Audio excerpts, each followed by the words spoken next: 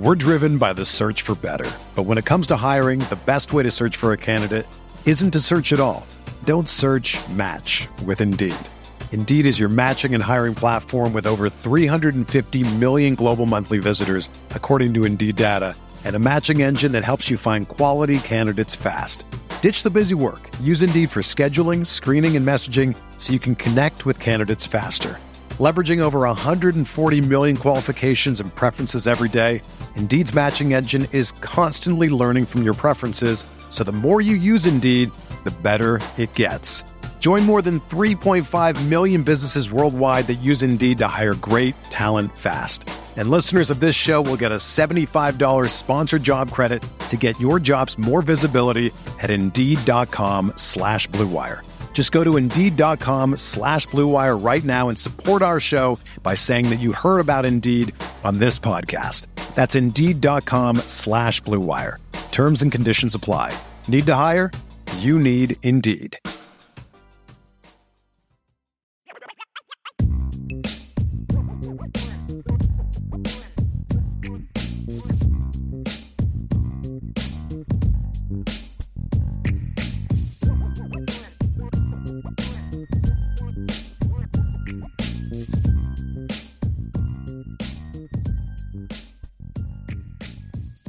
So it's mailbag time, Ryan.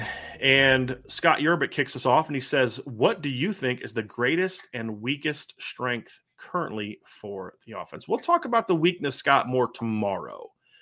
But Ryan, just kind of what you think the greatest strength is for the offense. I'm kind of looking at this question though, Brian. Is Scott asking what the work like the so if we were talking about the strengths that we talked about today, which is the one that maybe we're most unsure about? That's what I'm taking it out as. Go for it. Then answer it that way. That's fine. Yeah. Okay.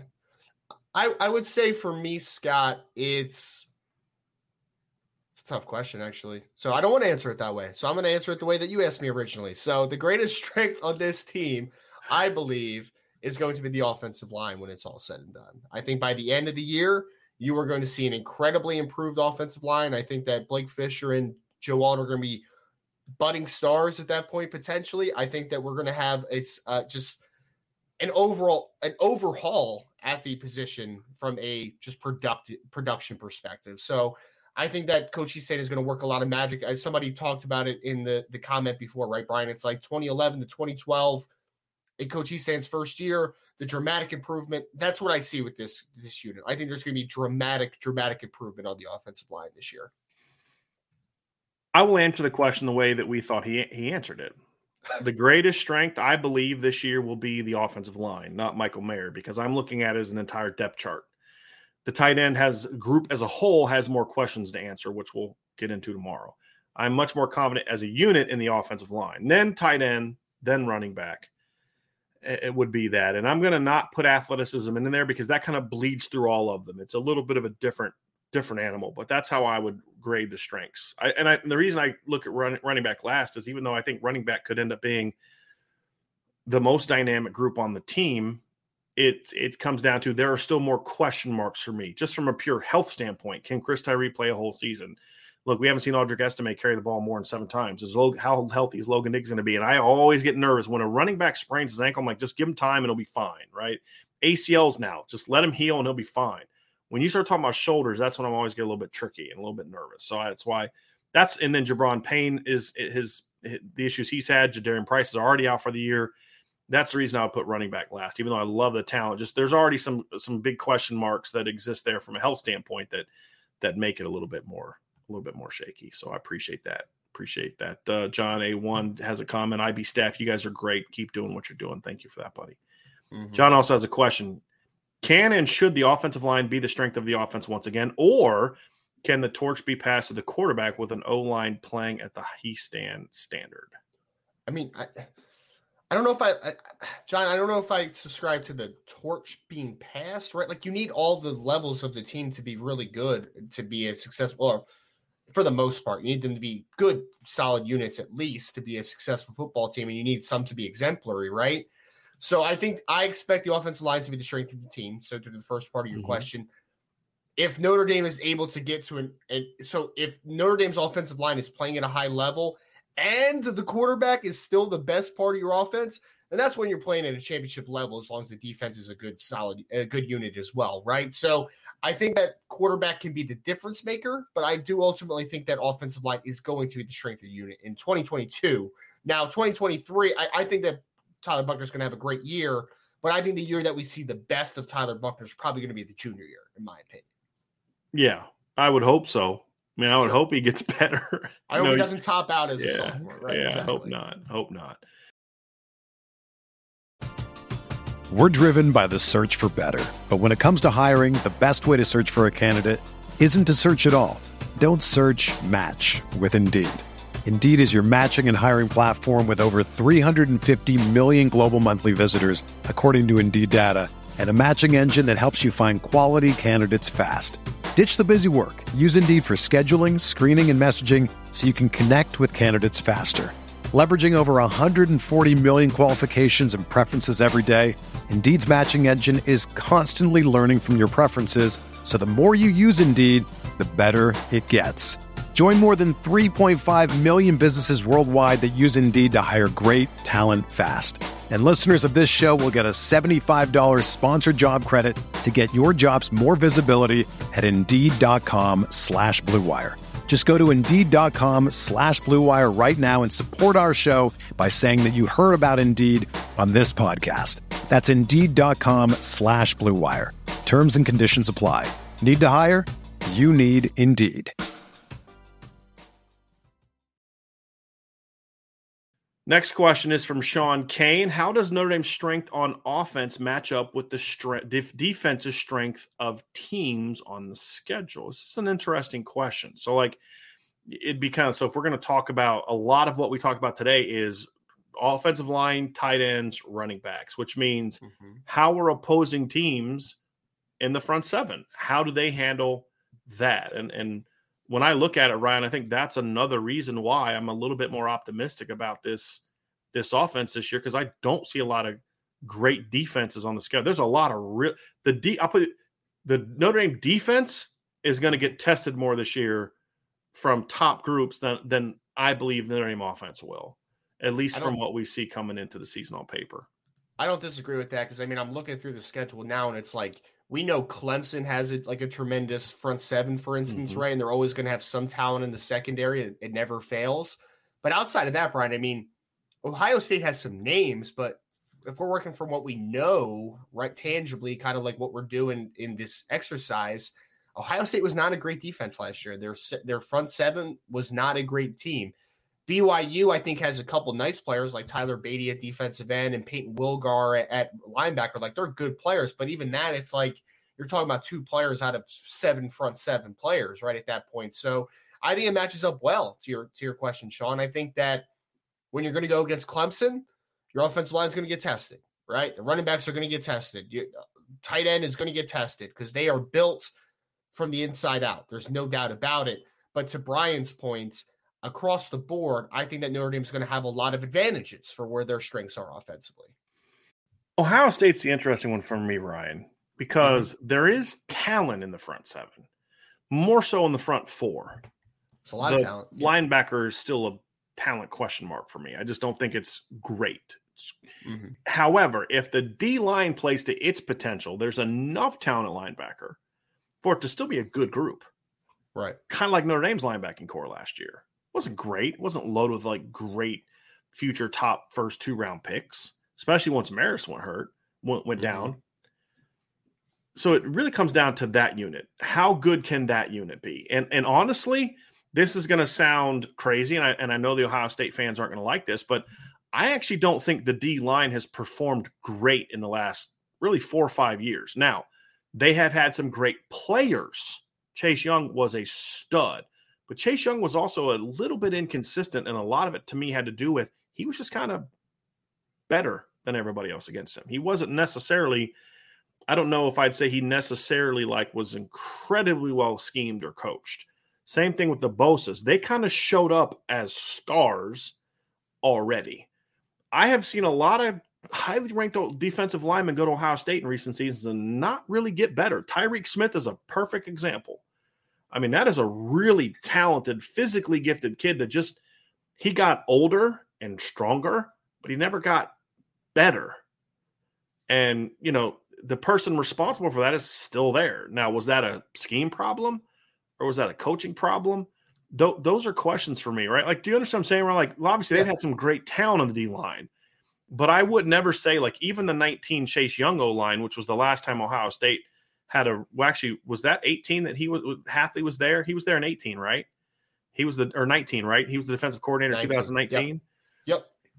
Like, they had a great defense that year, and that was it. But, like, the D-line, when I look at the D-line, I don't think, like, the D-line was what I'm looking at, like, Clemson being this year. They had a guy in Chase Young that was better than anybody else Clemson's going to have, which is saying a lot when you consider how good the guy's Clemson is. Chase Young was a generational talent. But as a unit, they weren't necessarily like this dominant group, in my opinion. That's fair. And that's why, like when you got to the game against Clemson was kind of able to take Chase out of the game a little in the second half, which then let Trevor kind of take the game over. Because there was nobody else besides Chase who could kind of step up and say, hey, I got you. They want to take you out of the game. I got you. And so either I just am curious to see if the talent can become it. But if they play to their talent level, that's going to be a battle between the Notre Dame strengths and Clemson strength. And it's going to make that a much more interesting game.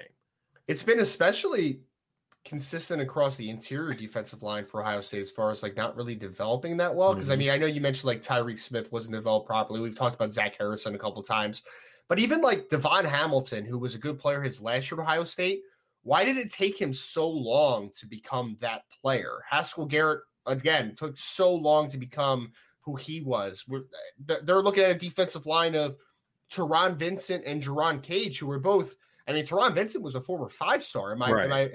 And he's been banged up a lot. That, so Sure. like that's one of like, okay, is that because of injuries or like you said, has he just not been developed enough? But I mean, if you would have told me 5 years ago or 6 years ago that in 5 years your starting defensive tackles for Ohio State would be Teron Vincent and Jerron Cage, and there's a lot of question marks around it, I'd be like, really? Like they were both very touted players, one exceptionally touted. So I do think there has been some underdevelopment for some players. I definitely agree with that. I would not push back against that at all. Right. So we're going to find out if that changes now with a new sort of, even though the D-line coach is the same, does that change with the new coaching staff in place? So that's going to make that. Because maybe to your point, I mean, maybe it's a scheme thing. Right. Maybe it's not Larry Johnson. Right. Right. They're asking him to do this, and when really this kid should be doing that. Right. Exactly. And that's what we're trying to be fair about it is there could be reasons for it. And now the new coach is going to come in and put these guys in position to be successful. And, we'll find out if that's true or not. Yep. USMA, are you guys willing to share your thoughts on a certain platform that appears to be determined to use Keely as clickbait? I had to start this one because, look, here's what I'm going to do. I'm going to say this. Did you hear my rant yesterday before you started? I didn't. Good. I stepped away at that point in time. Here, I'm not going to go back and look at it now. I have very little respect for how certain people are going about their business. And when I mean people, I'm referring to the national folks. Somebody got really in their feelings yesterday because I basically said On3's rankings are garbage. They started defending like Mike Singer and the people at Bloom Gold Illustrated. I was like, last I checked, Mike Singer doesn't have anything to do with rankings at On3.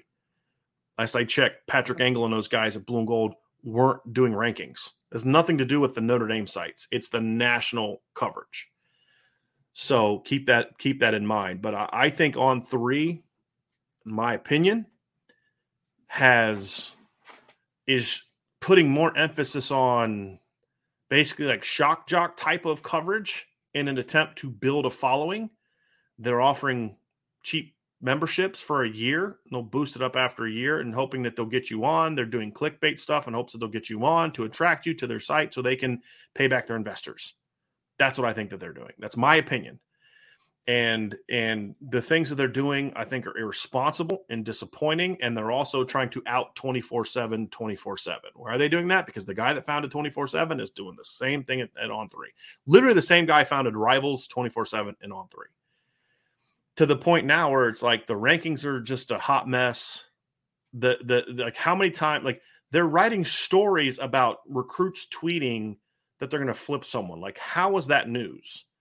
Like, it's absurd. And it's like now it's like their new cause celeb. Well, why are they always tweeting this stuff about Keon Keeley? Because people click on it. Because you all who get mad about it will click on it. That's why they do it. And make another post on the. Why does the guy that covers that school up north that I can't stand? Why does he keep writing the garbage that he writes? Because people read it, and that's what they care about. They care about that much more, in my opinion, than doing an honest job. That's my view of it. And I know some people that I trust and respect who think that there also have some people in those networks that are, I have no proof of this. So this is, again, just what I'm sharing and what I've heard, that there's some people that are trying to manipulate the news as opposed to reporting on it.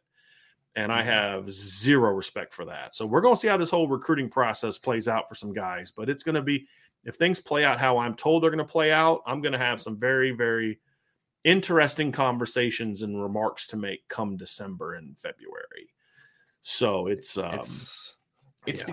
exhausting. It honestly is. And it's not anybody in this chat. It's not even the board at all. Like, literally. Well, it is because people keep coming back with that stuff, and we keep having to respond to it over and over and over again. My frustration, even more, I would say, is I posted on Twitter last night, like, I am getting out of my DMs for a while, and I'm not answering anybody. I'm not doing that. And it wasn't because I had Notre Dame fans coming to me with, like, oh, the Keon Keeley stuff. It's Alabama fans are now, like, messaging me, like, wow, Notre Dame's going to, like, and it's just so annoying, man. And have you seen, Ryan, too, if you actually pay close attention, how many Notre Dame fans are in Keon Keeley's mom's mentions, and when you go look at their profiles, they've started their accounts in July of 2022. I haven't seen that. No. Well, who are they? Right. I doubt that's Notre Dame fans. They don't follow any of the Notre Dame sites, but they're Notre Dame fans that just started Twitter in July of 2022. Like, who's just now jumping on Twitter and diving right into recruiting, tweeting at kids' moms? It's a fake account. It's somebody trying to stir up problems. And that stuff feeds into that crap. That those reports then lead to people doing that. Mm-hmm. And I think it's irresponsible. I think it's shameful, but it's also very indicative of what news has become in all spectrums. And that's why, to be honest with you, I mean, that's why I started Irish Breakdown. I didn't want to be part of that anymore. We're going to sink or swim based on what I believe in. Ryan jumped on board because he believes in what I believe in. And that is, we are going to be wrong sometimes. We're going to be wrong with our predictions. Intel we give you is going to turn out to not pan out. But what you're always going to get from us, whether we're right or wrong, is honesty. We're always going to tell you what we hear. And if we hear bad things, we'll tell you bad things. We will always fight to try to get as many sources as we can. When I put the big intel piece out this weekend, Ryan, that wasn't just one final conversation allowed me to kind of have enough to go with it, but it all led to this conversation, that source, this source that we've tried to vet as much as we can, people that have proven to be accurate. And we're going to try to have at least 2 to 3 different sources on everything that we put out. And so it's disappointing that that's not the way it's going to be, but that's also why we're starting the new college football channel. It's why, we're doing things the way we're doing. I can't control what other people do. You can't control what other people do. You can only control what you consume. And if people would stop clicking on clickbait, guess what? Clickbait no longer has value because it's all about ad revenue. And, stop clicking on it. Stop talking about it. And then they lose their power. They lose their sway. And I know other people will. That's fine. You can only control what you can control. I can only control what happens at Irish Breakdown. I can't control things that Notre Dame does.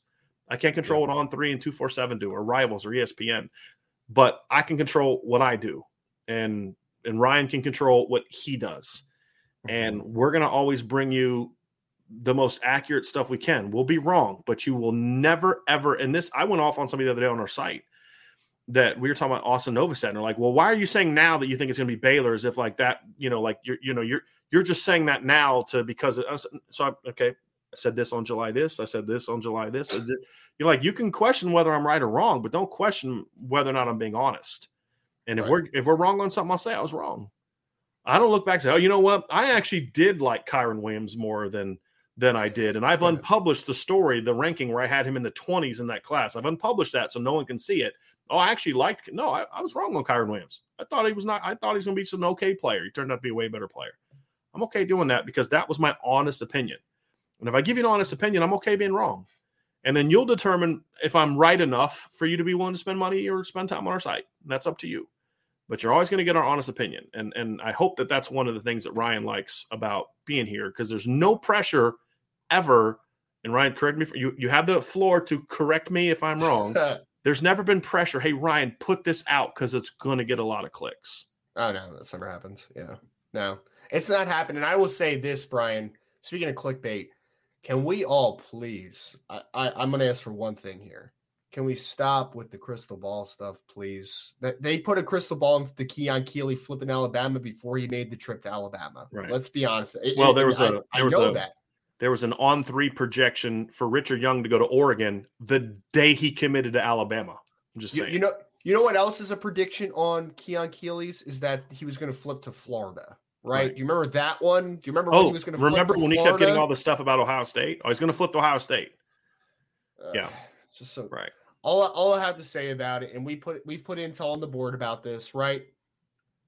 Our sources are telling us that we're not as worried as a lot of other people are, and that's where we'll keep it at for now. And on one of those kids, I'm extremely confident on that. Another one I do, and we'll talk about this on the board, but there's another one I'm a little bit more concerned about that, even though this is what we're being told. Sometimes there's a little bit too much smoke, but when we hear it, we'll tell it to you.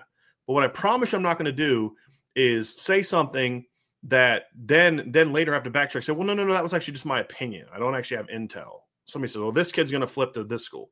And then as he gets challenged on it, well, I don't have intel on it. I'm just giving my opinion. Well, you reported that like intel. Mm-hmm. And that's the problem. And we're just not going to do that. So if that's what you're looking for, well, I'm not going to say that. You're here because you know that's not who we are. And that's why we've grown the way that we have. In a recession, we've grown because people trust us. And we appreciate that very much because we know right now times are tough. And there are other things people could spend their money on. And the fact that we've had over 100 people sign up in the last few days is quite an honor and something we don't take for granted because we do know how tough it can be for some people right now. So we do appreciate that. For sure. Skylar Indy says, Brian and Ryan, why does the Big Ten struggle for quarterbacks? You have Stroud and what else? You know what's interesting, Ryan, is it's kind of an interesting point because the Big Ten hasn't really produced a ton of great quarterbacks lately. Ohio State's had some, but Penn State used to be a school that would produce a lot of quarterbacks. I mean, going all the way back and they've produced some legendary players and even coming up into the 90s with Kerry Collins but they haven't produced it in a while. Yep. You look at the Big Ten now, like we're talking about Sean Clifford being key to the Penn State winning it. And you're like, Tanner Morgan at Minnesota. Like, honestly, outside of Peyton Thorne, there's not a lot of, Aiden O'Connell's a good player. Yeah, but I'm talking like projecting to like that big time guy. He's not that. He's a system guy. Yeah. You're correct. He's a system guy. But like, it's just one of those things where like, yeah, you're right there. But I would argue that that's also true in the SEC. We haven't seen a ton of great quarterbacks come out of the SEC outside of Alabama, with an exception here and there. Mm-hmm. Like Joe Burrow coming out of LSU, but outside of Joe Burrow, quarterback play at LSU has been pretty much hot garbage the last 10 years. Outside of that 1 year where Joe was a stud. Auburn's been bad too. Auburn's been bad. It's ever since Cam Newton, right? And Georgia hasn't exactly had great quarterback. I mean, it's steady, nice, solid college players, but it's pretty interesting. I mean, think about who the best quarterbacks in the NFL are right now.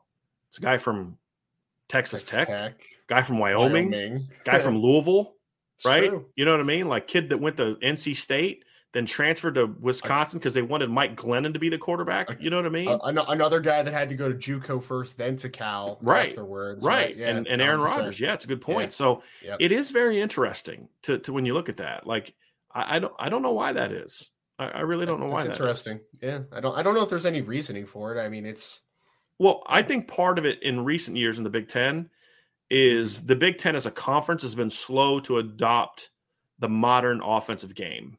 Opening up. And if you're a big-time quarterback, why would you want to go to Iowa? Why would you want to go to Wisconsin?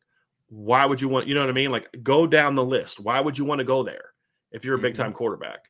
I want to go down to LSU and do what Joe Brady just did, or I want to go to Alabama and throw for 1 million yards, or I want to go play for Dan Mullen, who put Dak Prescott, again, another one. Mississippi State has one of the better quarterbacks in the NFL. I think that some schools, too, have a type and they just stick to it. I texted you the other day. Auburn got Adrian Posse to commit, who I like, has a big arm, talented kid for sure. But don't they always seem to just go after the same exact guy? Yeah. It's like, oh, let's get TJ Finley to come here as a transfer. Right. Let's get Joey Gatewood. Like, they're trying to recreate this, like, big body, talented dude, but, like, it just has not worked out. They're just trying to recruit the same guy, and they keep making the same mistake. Big arm over again. Guys that struggle to read defenses consistently. Yes. And then that's who Adrian Posse is right now. Now, in his defense, he's a sophomore, right? Sure. There's room for improvement, but that's who he is right now. I like Posse. If he's developed, he could be a really good player on the college level. But as of right now, this is like, that's kind of eerily similar to what they have done the last 10 years. I mean, Bo Nix, I guess, was a little bit of a different type of player, but like he wasn't developed properly, obviously, either. So, MT41, Tyler Buchner doesn't have to be elite for this offense, for this to be a good offense. And this is a statement. But if he is elite, this can be one of the best offenses in the country. We're going to talk more about this tomorrow, Ryan, but I want to tease that a little bit tomorrow. But I think MT41 is spot on. Tyler 100%. Buchner, at the end of the day, if the strengths we talked about today are strengths, this is going to be a really good offense. One that can go out and, control the clock, and if the defense plays well enough, you can beat Ohio State. You can beat Clemson. You can beat those teams. Margin for error, though, is still going to be thin in those big games. If Tyler Buchner is a really good player, I don't even think elite. If he's just really good, I think this can be a top 5 to 7 offense this year. I really do. In efficiency and explosiveness and winning games, they're not going to be a 48-point offense. That's just not who they are schematically or as a team, or the schedule's not conducive to that. There's a lot of reasons they're not going to be that, but I don't care. I care about, can you go score more points than Clemson? Can you go score more points than Ohio State when you play them? Can you score more points in Alabama when you play them? To me, that's more of the bigger key for me. 100%. I mean, it is – you need everything around you to hit your ceiling, but the quarterback is the ultimate unlock to how good you can be, right? So I agree with complete MT41. I think that this can be a good offense if Tyler is just a good, solid player. But if he is a superstar or close to that, then we're talking about this being an elite level offense. I agree completely to that sentiment. Milton Fan 15, he says, Brian, hypothetically, how does the team look transfers talent development if Freeman took over 4 years ago? The reality is that 4 years ago, Marcus Freeman was not the coach he is today. I think timing matters. 32-year-old. He had not been at – he'd have been, 1 year in at Cincinnati, if that, right? So it would have been 21, 20, 19, 18. So he'd have been coming off the 17 season, which I believe was his first at Cincinnati. And he would not have the reputation he has now. He would not have the experience he has now, and he would not have been successful. I am a firm believer in, like, for example, if Lane Kiffin were to have taken over the USC job instead of Lincoln Riley, he would have been far more successful this time than he was last time. Now, when he was hired last time, he was a much bigger name than he is now. Where now he's a guy that's respected in coaching circles, but he's kind of like a caricature almost, the Lane train and all the stuff that comes around it. But he's a much better football coach now, whereas then he was this offensive genius and all these other kind of things, who was the head coach of the Raiders when he was 13. You know what I mean? Being hyperbolic. He was very young. But it's like he had this reputation as this brilliant mind, but he wasn't ready to be a head coach yet. And he failed. I think he'd be more successful this time than he would have last time because he's more experienced. And I think that Marcus Freeman is in a similar situation where I don't think he would have been prepared then. Now, he probably differs. Like, when I look back and I think I applied for my first head coaching job when I was 24, and I was pissed when they didn't hire me. I'm looking back, I'm like, I am so glad they didn't hire me, because I would have failed miserably, because I didn't know how much I didn't know when I was 24, right? And so, it just – it worked out the right way. It worked out well. He was able to establish his reputation at Cincinnati. I mean, all the guys that they put in the NFL this year, those guys didn't start being good this year. They were pretty good last year when they took Georgia down to the wire. And Marcus Freeman had a big role in that. People see that. And he's more mature as a coach. And I don't mean mature like, attitude-wise, but just mature from an experiential standpoint. He's learned things. I mean, coaching under Luke Fickell has helped him develop, just like being under Jim Tressel did, and being under, Darryl Hazel has taught him things right and wrong. Those are all part of your evolution as a coach. And that would have been too young for him to be the head coach of Notre Dame. Like, I think he's about as the bottom of what I would say is enough experience to be qualified to coach Notre Dame. And he was able to be my pick because he makes up for it in other areas. But if he was a couple years less, like if Brian Kelly would have left after 2019, even, I'm not hiring Marcus Freeman as a defensive coordinator. Guy hasn't shown me anything yet, right? Like, yeah, he's a good recruiter, whatever. He's got to show me a whole lot more. You needed that 2020 season where that defense fueled a run to the Peach Bowl or the Sugar Bowl? Peach Bowl? I think it was the Peach Bowl against Georgia. I can't remember. You needed that team, that undefeated COVID team, to help him learn and build up his reputation to where he then was the hottest name on the market for D coordinators that Notre Dame went and beat LSU for. So I understand where you're coming from. Now, and the reason we took that angle is because we can't retroactively take this version of Marcus Freeman. Last I checked, we can't time travel as far as I know. So we can't take this version of Marcus Freeman and what he knows and go back 4 years, right? You'd have to take him as he was, and I just don't think he would have been ready for it. And here's the other thing. Notre Dame wouldn't have been the program that he's selling now. Mm-hmm. He's selling a team that's gone minimum 10-3 or better the last 5 years. 4 years ago, they're coming off of a 1-10-3 season. They're still, 2 years removed from a 4-8 year? They don't have the reputation that they have now as a program. That has helped. We can't deny that. It's not like Marcus Freeman is selling a team that went 8-5 last year, and they're the number one recruiting class in the country. Right? They're coming off a team that was a game away from going to the playoff last year, who was in the playoff the year before that, and was in the playoff 2 years before that. All of that's off the resume if Marcus Freeman's hired 4 years ago. And so, no, I don't think it would have been as effective. It would have been bad timing. I don't think he would have succeeded, and then Notre Dame would be going through another coaching search. I think he came at the right time. And, yeah, we had to suffer through some frustrating bad games and all that, but Notre Dame also won a lot of games last 4 years. I don't give as much credit to the head coach as some others, but they still won a lot of games, and it was a whole lot more fun to watch than watch them go 8-5 back in the early part of the last decade. So that's my stance. Here's an interesting one from John A1, Ryan.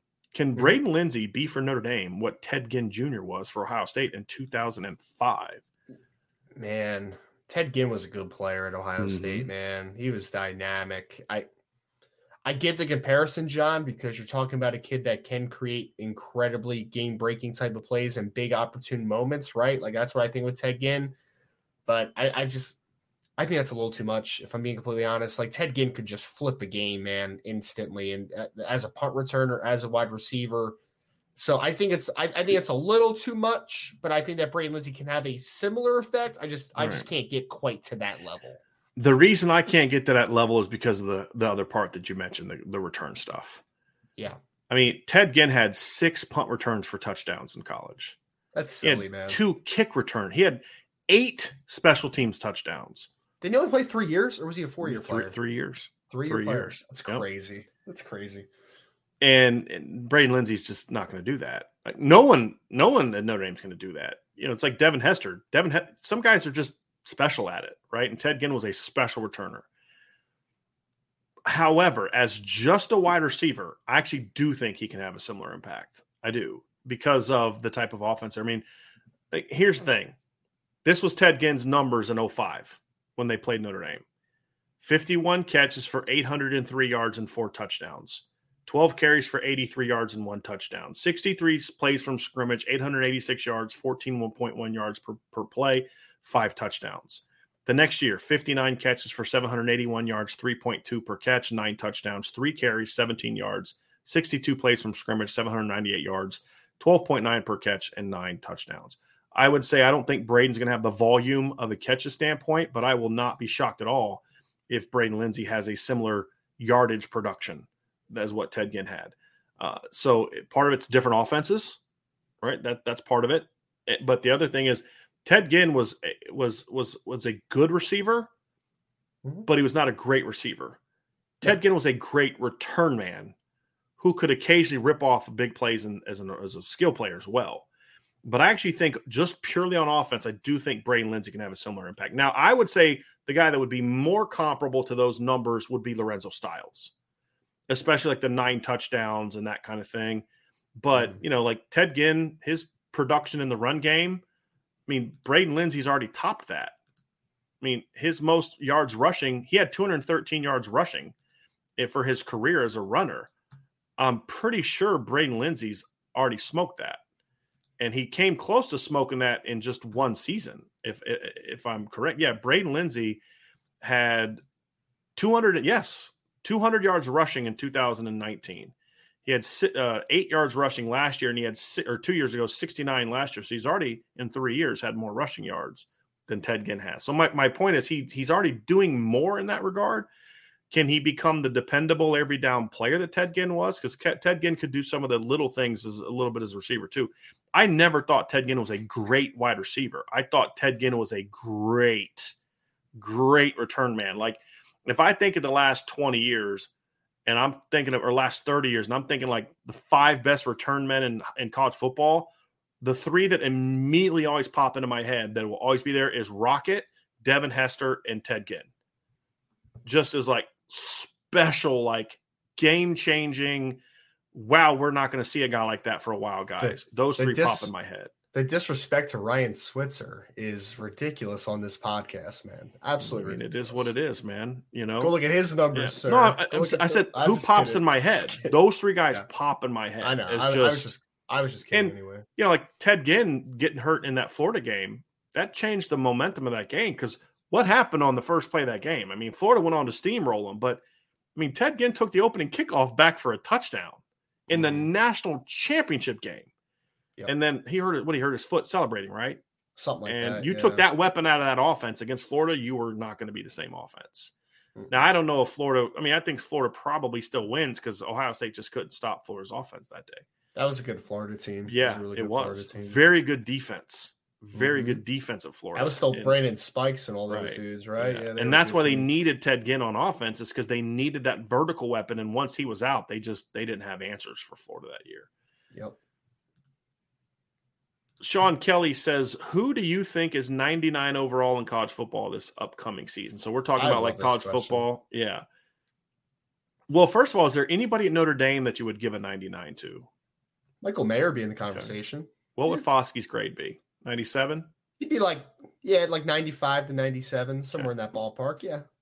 Who would you give 99s to? Would you give them to the 2 quarterbacks that are coming back that are high? Would you Stroud and Bryce Young? They'd be close. I would consider it.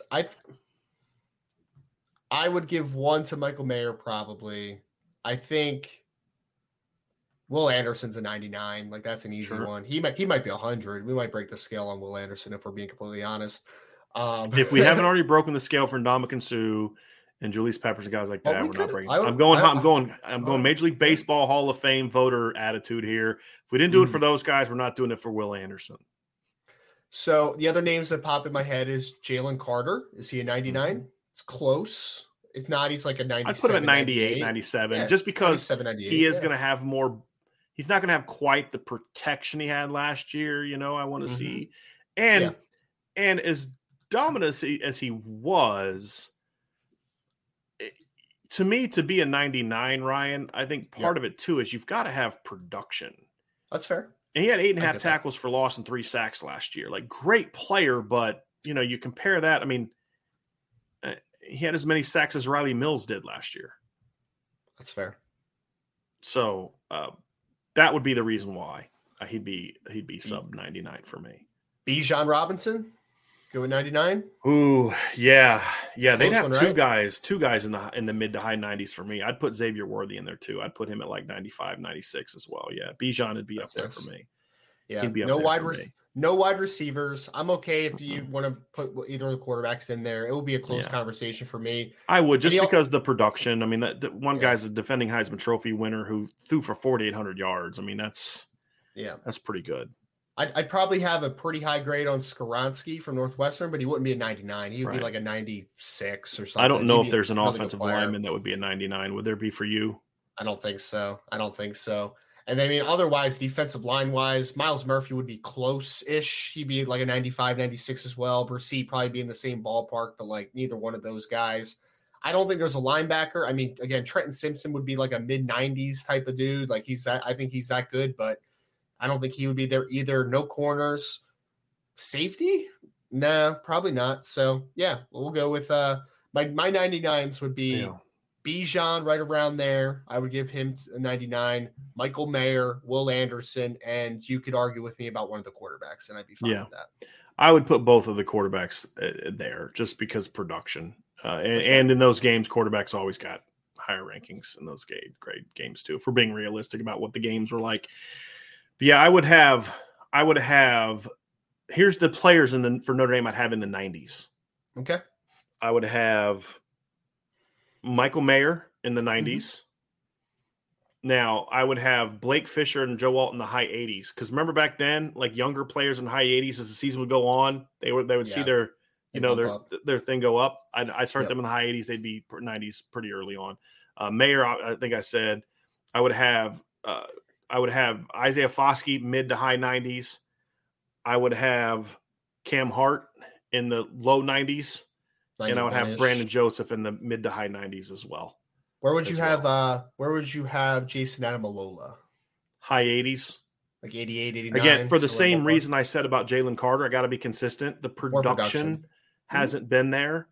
And so I'd probably go high 80s. I'd consider having Jason in like 90, 91. I'd definitely consider. Like if you were to tell me that, I would probably not argue with you on that. Because I'm trying to be a little bit – I got to have Lorenzo in the high 80s, Lorenzo Styles in the high 80s. There'd be a lot of guys in the mid to high 80s, in my opinion. But as far as the 90s, like just the elite players, those would be the ones I'd have there. Like Maris Luafau would be another one that if the injury wasn't there, he'd probably – I mean, he's a guy that you look at as – because that's what I loved about the later versions of the game is like you guys could get better during the season, like if they were performing well. And so like Maris would be that guy that would quickly go way up because remember they had the injury one. And so that grade would grow up, which would then bump his overall grade up. So he'd be a guy that I would say there. But I think Jason Adamiral, the more I think about it, just because the experience that he's played so much would at least be a 90 now that I think about it. As far as how much higher, that would depend on the production. Same thing with, like I said, Jalen Carter. Jalen Carter, I can't give a 99 to because I just need to see more production. Oh, and Alex Ward, long snapper from Central Florida, 99 all day, baby. It's a good long snapper. Joe's going to love that one. Right. There's no doubt. Nick Papel, thank you for the super chat, Nick. Speaking of multitasking, I appreciate the combo while I am working. #Go Irish. You are welcome, Nick. You are welcome. And that's kind of what this is it's technically us working, but we're just in there having a conversation, talking ball. I absolutely love it. Absolutely love it. Captain Kelly, Catfish Kelly's Dirty Plunger. These names. Catfish Kelly's Dirty Plunger asked Brandon Ryan, who is your favorite Irish coach of all time? Not head coach. Coach, not head coach. That's interesting. Because I was like, in my mind, I'm like, it's Marcus Freeman. Right. by landslide, but non-head coach. That's a fun question and one that I'm racking my brain around a little bit. I like Coach Heastand. Maybe that might be my pick. Great reputation. I like how he coaches also. I always responded very well to coaches that were very hard on you. I did not like coaches that told you that you were the best all the time. I hated that. I wanted a guy that would be 100% honest with me. So I'm going to go with Coach Heastand. He's a real coach that I typically like. It's kind of funny. As a linebacker, that doesn't surprise me at all. Yeah. I hated coaches that yelled at me. And not because I didn't mind getting yelled at, because I'd take yelling. Why did you hit that linebacker in the chest? Yeah, it was stupid. You can yell at me. I deserve that one. But I was always like, dude, just how about you explain to me what I did first? Because every coach I ever had that yelled would just yell. There was no teaching involved, and I hated that. I absolutely hated that. So just tell me what I did wrong. You know what I mean? What did I miss? I didn't drop out. Hey, I think I'm gonna hit this linebacker right in the chest. That's gonna be fun, isn't it? Yeah, I didn't like that. But I kind of feel like it's position dependent. Yeah. And so like I would yell at my receivers more than I would yell at a quarterback. Because I just had I just kind of had this mentality of with a quarterback, it just has to be a little bit different. Such a mental position. It's a little bit of a bias, and it's a perception thing. Yeah.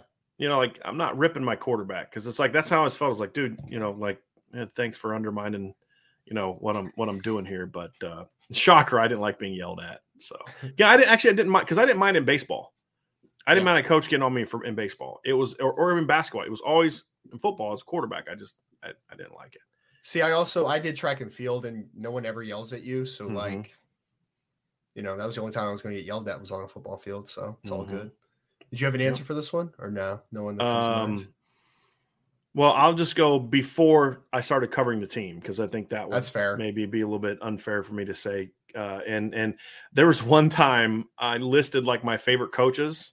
Mm-hmm. And one of the coaches I didn't list, like immediately DM'd me after the show. Like, hey, wait a minute. You're not listing me on your Facebook. It's like, come on, man. Like, how he was honorable mention. Yeah, I know. Right. So I just forgot, man. It was like spur of the moment question. He's like, I see how it is. And he wasn't even at Notre Dame anymore, which I thought was hilarious. Pre me covering the team. I mean, honestly, up until the last 7 or 8 years, I mean, Urban Meyer was one. He was a great receivers coach at Notre Dame. I really liked him, but I mean, it's Barry Alvarez is probably mine if I'm going to go assistant coaches. I wasn't familiar with Joe Moore when I was younger. Like offensive line play wasn't like really in my wheelhouse. You know what I mean? But Barry Alvarez, I always had a great deal of respect for. Brought Notre Dame a championship and then went to Wisconsin and just did a great job at Wisconsin. But those are probably the ones that as I think about it are probably the ones that kind of pop out and stick out the most is Barry Alvarez and Urban Meyer. Because people forget Urban Meyer was a receivers coach at Notre Dame for a number of years. Yeah. In the Davie era. So he was a good coach before, he became he's still a legendary Hall of Fame coach. He just for sure not a legendary Hall of Fame human being. Yeah, he's not a good person. That's all it is. Yeah. There's a lot of good coaches that are not good people. I mean, let's be honest about that. Right. Yeah. Right. Yep. He would definitely fit that mold. There is no doubt. No doubt. All right. We've got another question from Connor Fitch. If Tyler Buchner meets your expectations, does he push for the Heisman? I think you answered this. You kind of answered this earlier, Ryan, in that the expectation for what he'll be next year is going to be different than the expectation this year. Doesn't mean we're like, we're okay if he throws for, doesn't play well. No, it's just, I don't expect him to be this year what he will be next year. And also 100%. Next year, we won't have already established guys like Bryce Young and CJ Stroud taking up a lot of the oxygen in my point. Their numbers are just going to be so absurdly better than Tyler's. And I don't know if Notre Dame will use him as much as a runner this year as maybe they might next year when he proves that he can split. That I could be wrong on that. That's just a guess that I have, a thought that I have about that. Yeah, I think Moore very good in 2022, and then if he takes the next step, then he's a Heisman contender in 2023. Like that's the trajectory that I personally see. Right. Yeah, I think so.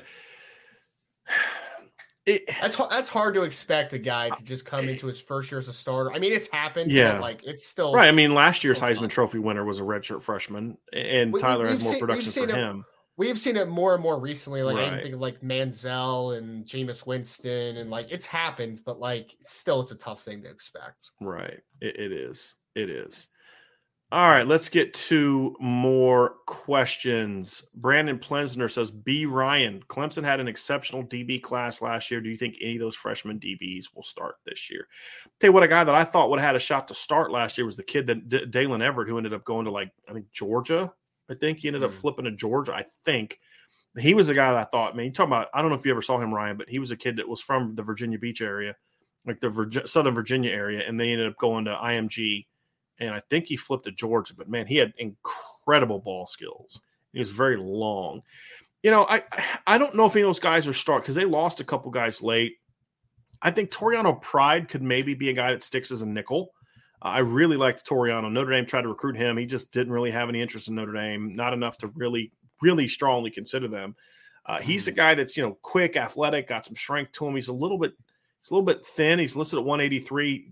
Doesn't play that quite that strong, but he could be a guy that could be a nickel. Sherrod Colville's more of an alley player right now, and maybe he could crack that lineup. I don't think they have bad talent at safety in the secondary. It's just so I think it'll be hard for some of the freshmen to necessarily come in and start. Yeah, but I don't think that my point is they don't have like the talent they had like in 2018 when they had like AJ Terrell and Trayvon McMullen on the opposite sides. That's the difference for me. They do, yeah. I mean, you're not wrong about that. It's definitely not the most talented secondary that we've seen at Clemson over the last few years. I will say that they do have players that have played, though. I mean, right. Sheridan Jones is a guy that has split a lot of reps 2 years ago with Andrew Booth Jr. Andrew McCuba is actually a pretty good safety that they have there that played a lot.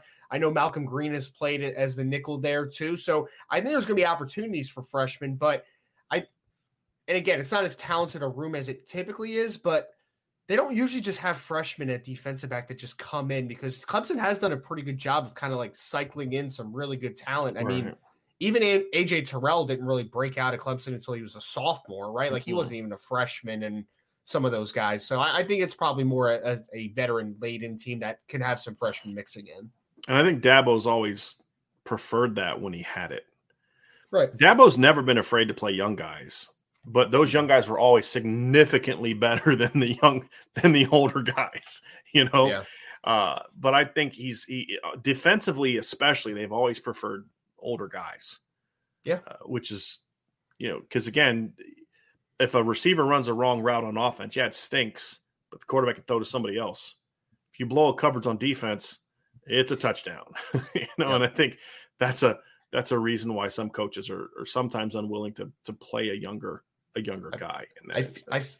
I feel like they always have a late breakout in the secondary too, a type of player. Like I forget what the kid's name was last year that ended up getting drafted, number 31. He was the corner opposite Andrew Booth, but he was a fifth-year senior. Darian Kendrick?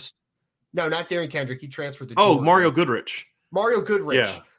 Barely played his first 4 years, and then all of a sudden he's a starter his fifth year and gets drafted. Had a huge pick six in the bowl game against Iowa State too. Did he take that back all the way to the house? I thought he did. I think he may have. Yeah, I thought he did. He had a good season. He was. He was a more consistent player last year than Andrew Booth, but Andrew Booth's very steady skill set is just insane.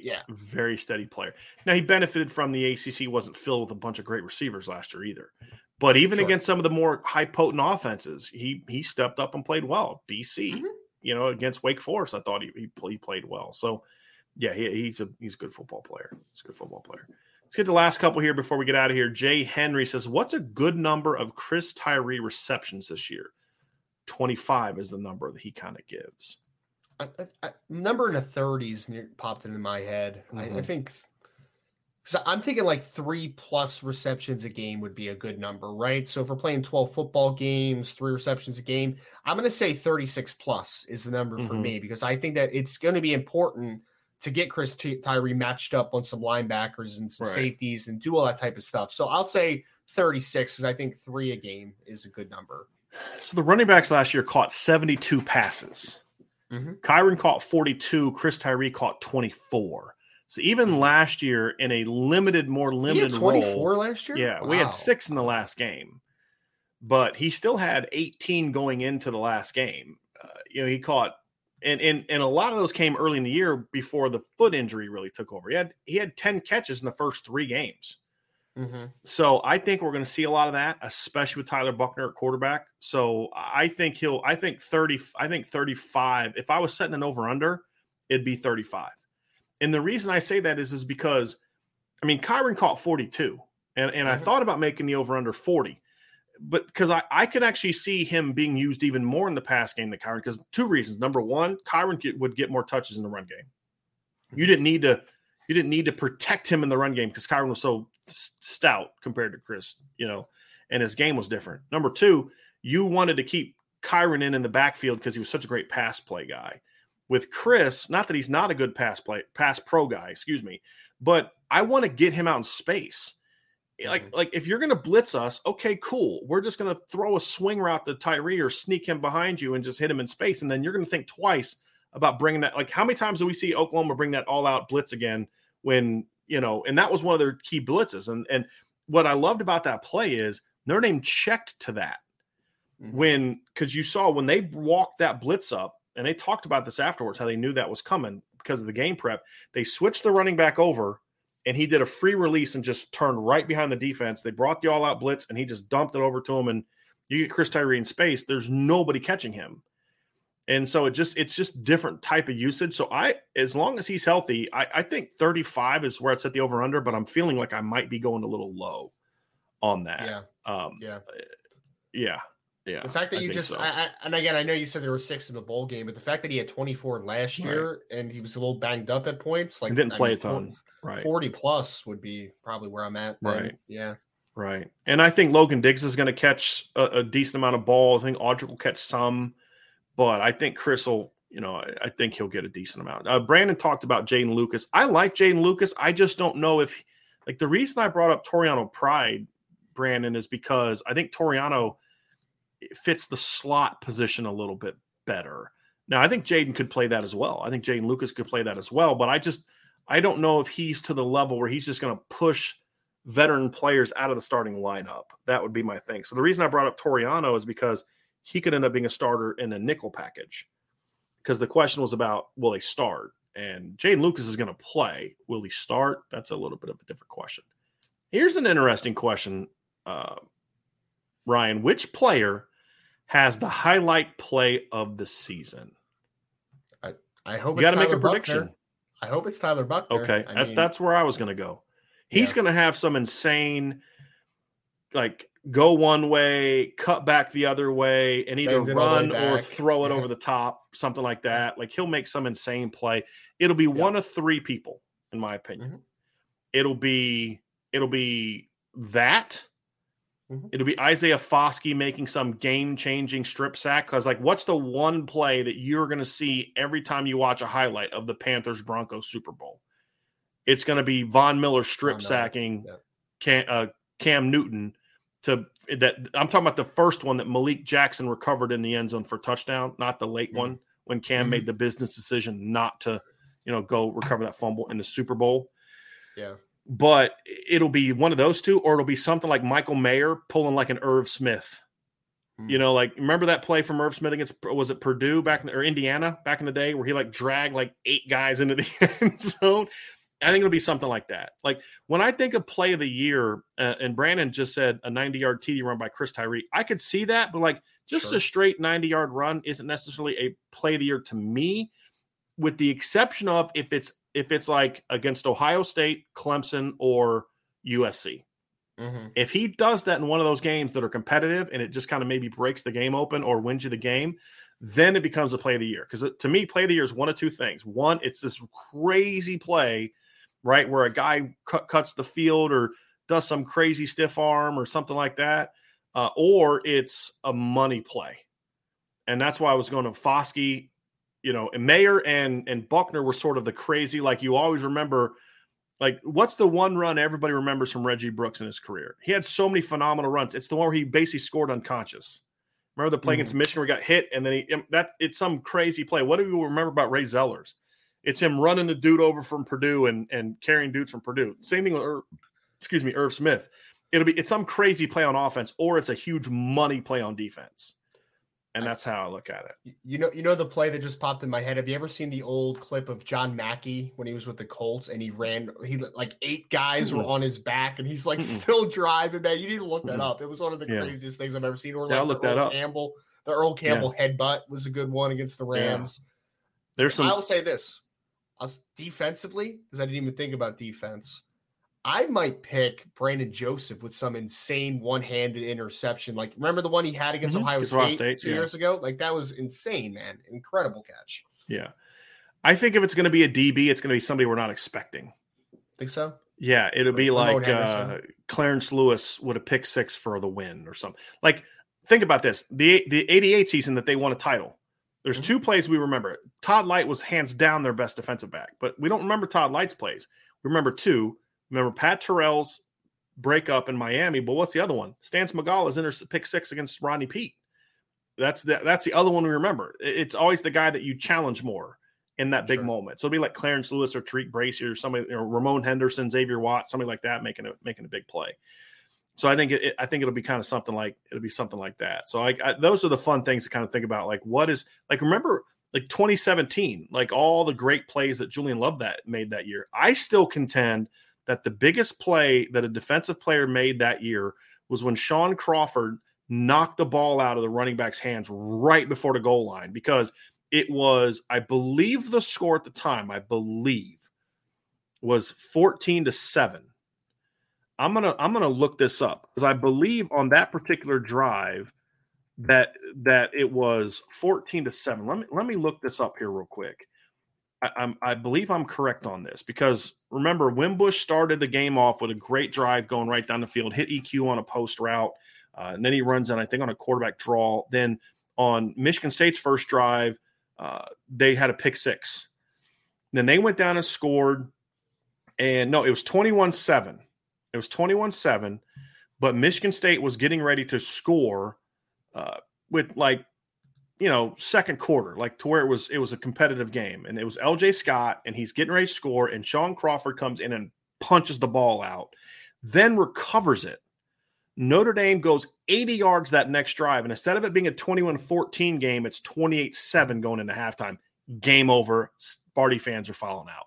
That's the same exact type of scenario that we saw last year with Oklahoma State, where you're up big, the other team goes down and scores, and you either make a stop and then you roll them, or you let them get back in the game. That would have been more so, because it would have been 21-7.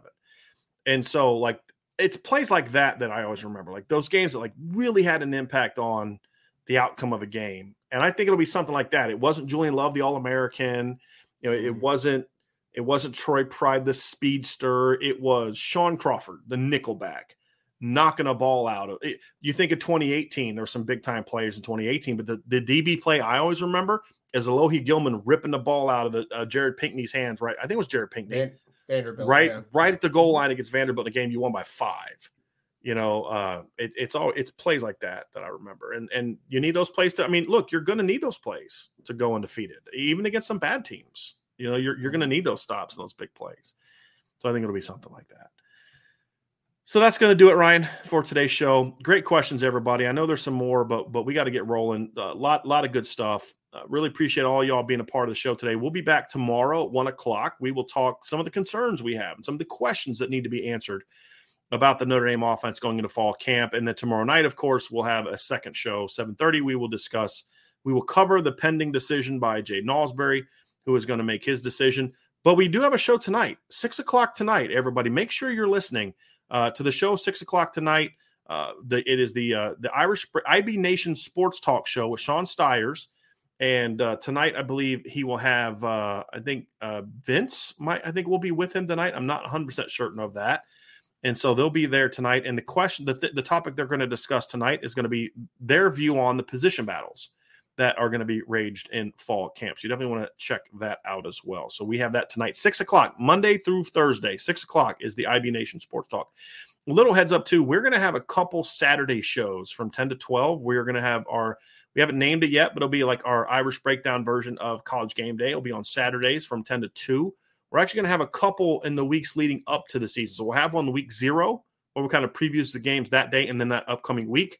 And then we'll have one the week before where we will talk about just sort of Notre Dame predictions and season previews. So we'll kind of get your mind ready for that as well. Vince did say I was right. It will be Vince tonight. So Vince said it is me. So everybody, take Makes AK's advice. Join the message board. Hit the like button. Hit the subscribe to the channel. Hit the notification bell. Share this podcast. Leave a 5-star review. Visit the Irish Breakdown store to get that B. Ryan polo look. This is in there. I just ordered Ryan the darker one, the heather gray one. He also has a white one, but he really likes the gray one.